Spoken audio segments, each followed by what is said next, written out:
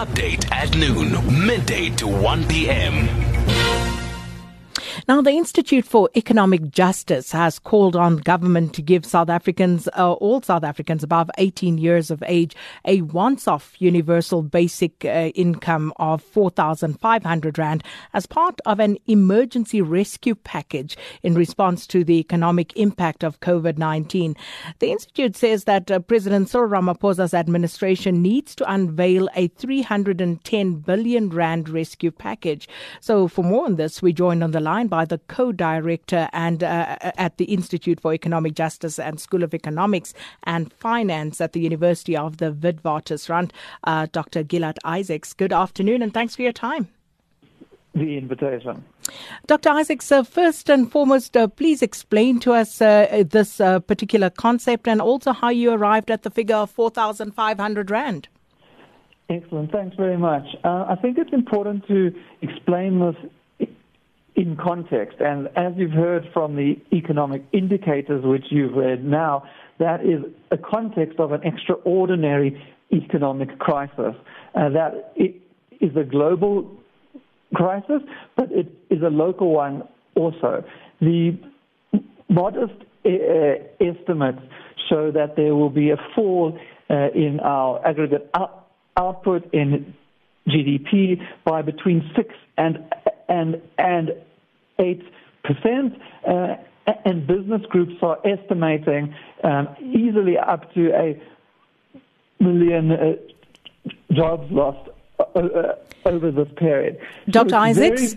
I'm sorry to interject there, but apparently the sound not great coming through. So if we can maybe just see if we can get a better connection to Dr. Isaacs there, just explaining to us the Institute for Economic Justice's call on the government to give South Africans above 18 years of age a once-off universal basic income of 4,500 to try and ease this blow of COVID-19. So just trying to figure out a better line there, and then we'll get back to Dr. Isaacs on that one.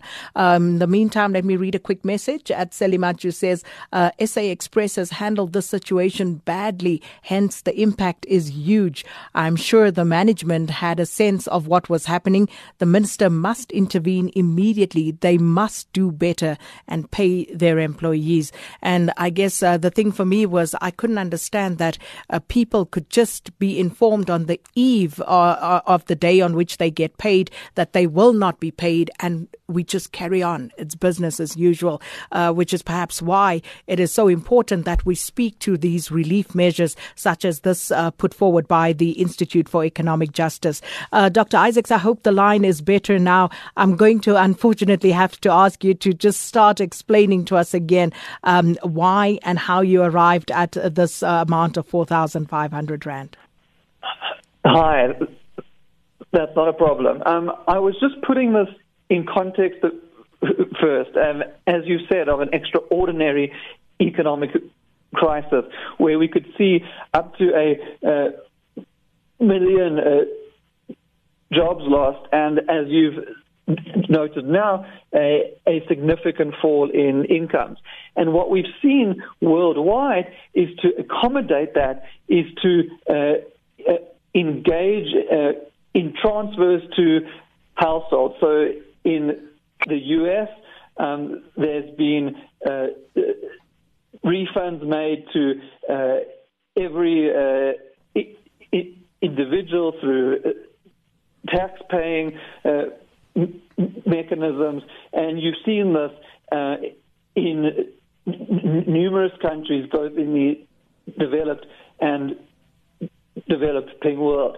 In South Africa, the most significant means in which these transfers occur is in social grants. And social grants, although they play a very important role and affect in a direct way about 18 million people, and through that indirectly further 14 million, that still means there's about 26 million South Africans who don't benefit from our existing income transfer mechanisms. So whilst we do believe that these are really important and these should be increased, we also need additional mechanisms. And the mechanism which we've put forward is a universal transfer. The 4,500 is estimated based on the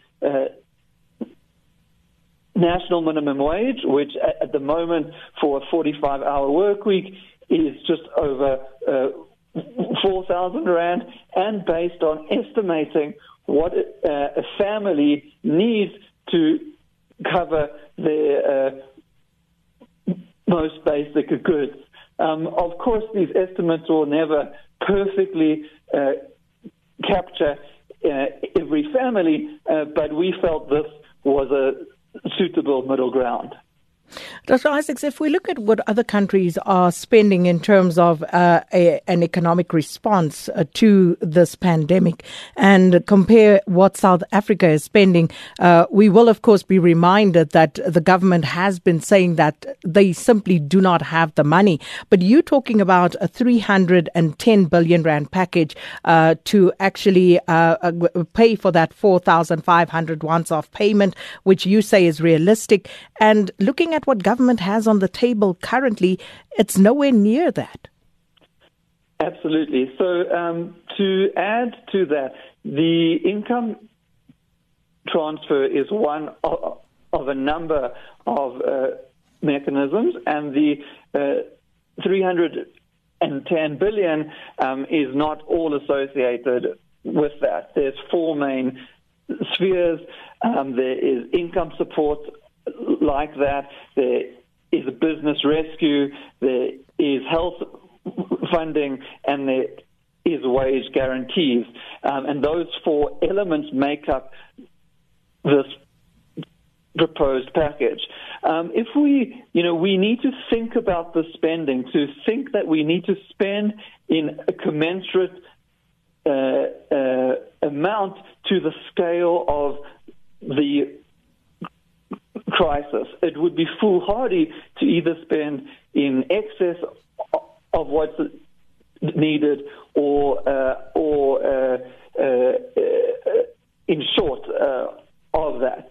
And because we are projecting at least a fall in our GDP of between 6 and 8%, and these are both the estimates coming out of groups like the IMF, local business groups, banks, and so on. That's a fall in GDP at least of 310 billion. And so the scale of spending needs to be appropriate to lift our economy. South Africa currently is spending a tiny fraction of what other countries are spending. So, for instance, the average of the G20, which is the 20 largest economies of which we are a member, is 10.1% of GDP. Our spending at the moment is 0.1%. In countries such as Kenya, in Thailand, India, in Ghana, they are all spending a significant amount more as a share of their economic output. Well, Dr. Isaacs, we're going to have to leave it there. Thank you so much, Dr. Gilad Isaacs, speaking to us about this call by the Institute for Economic Justice, asking government to give South Africans above the age of 18 years a once-off universal basic income of 4,500 rand.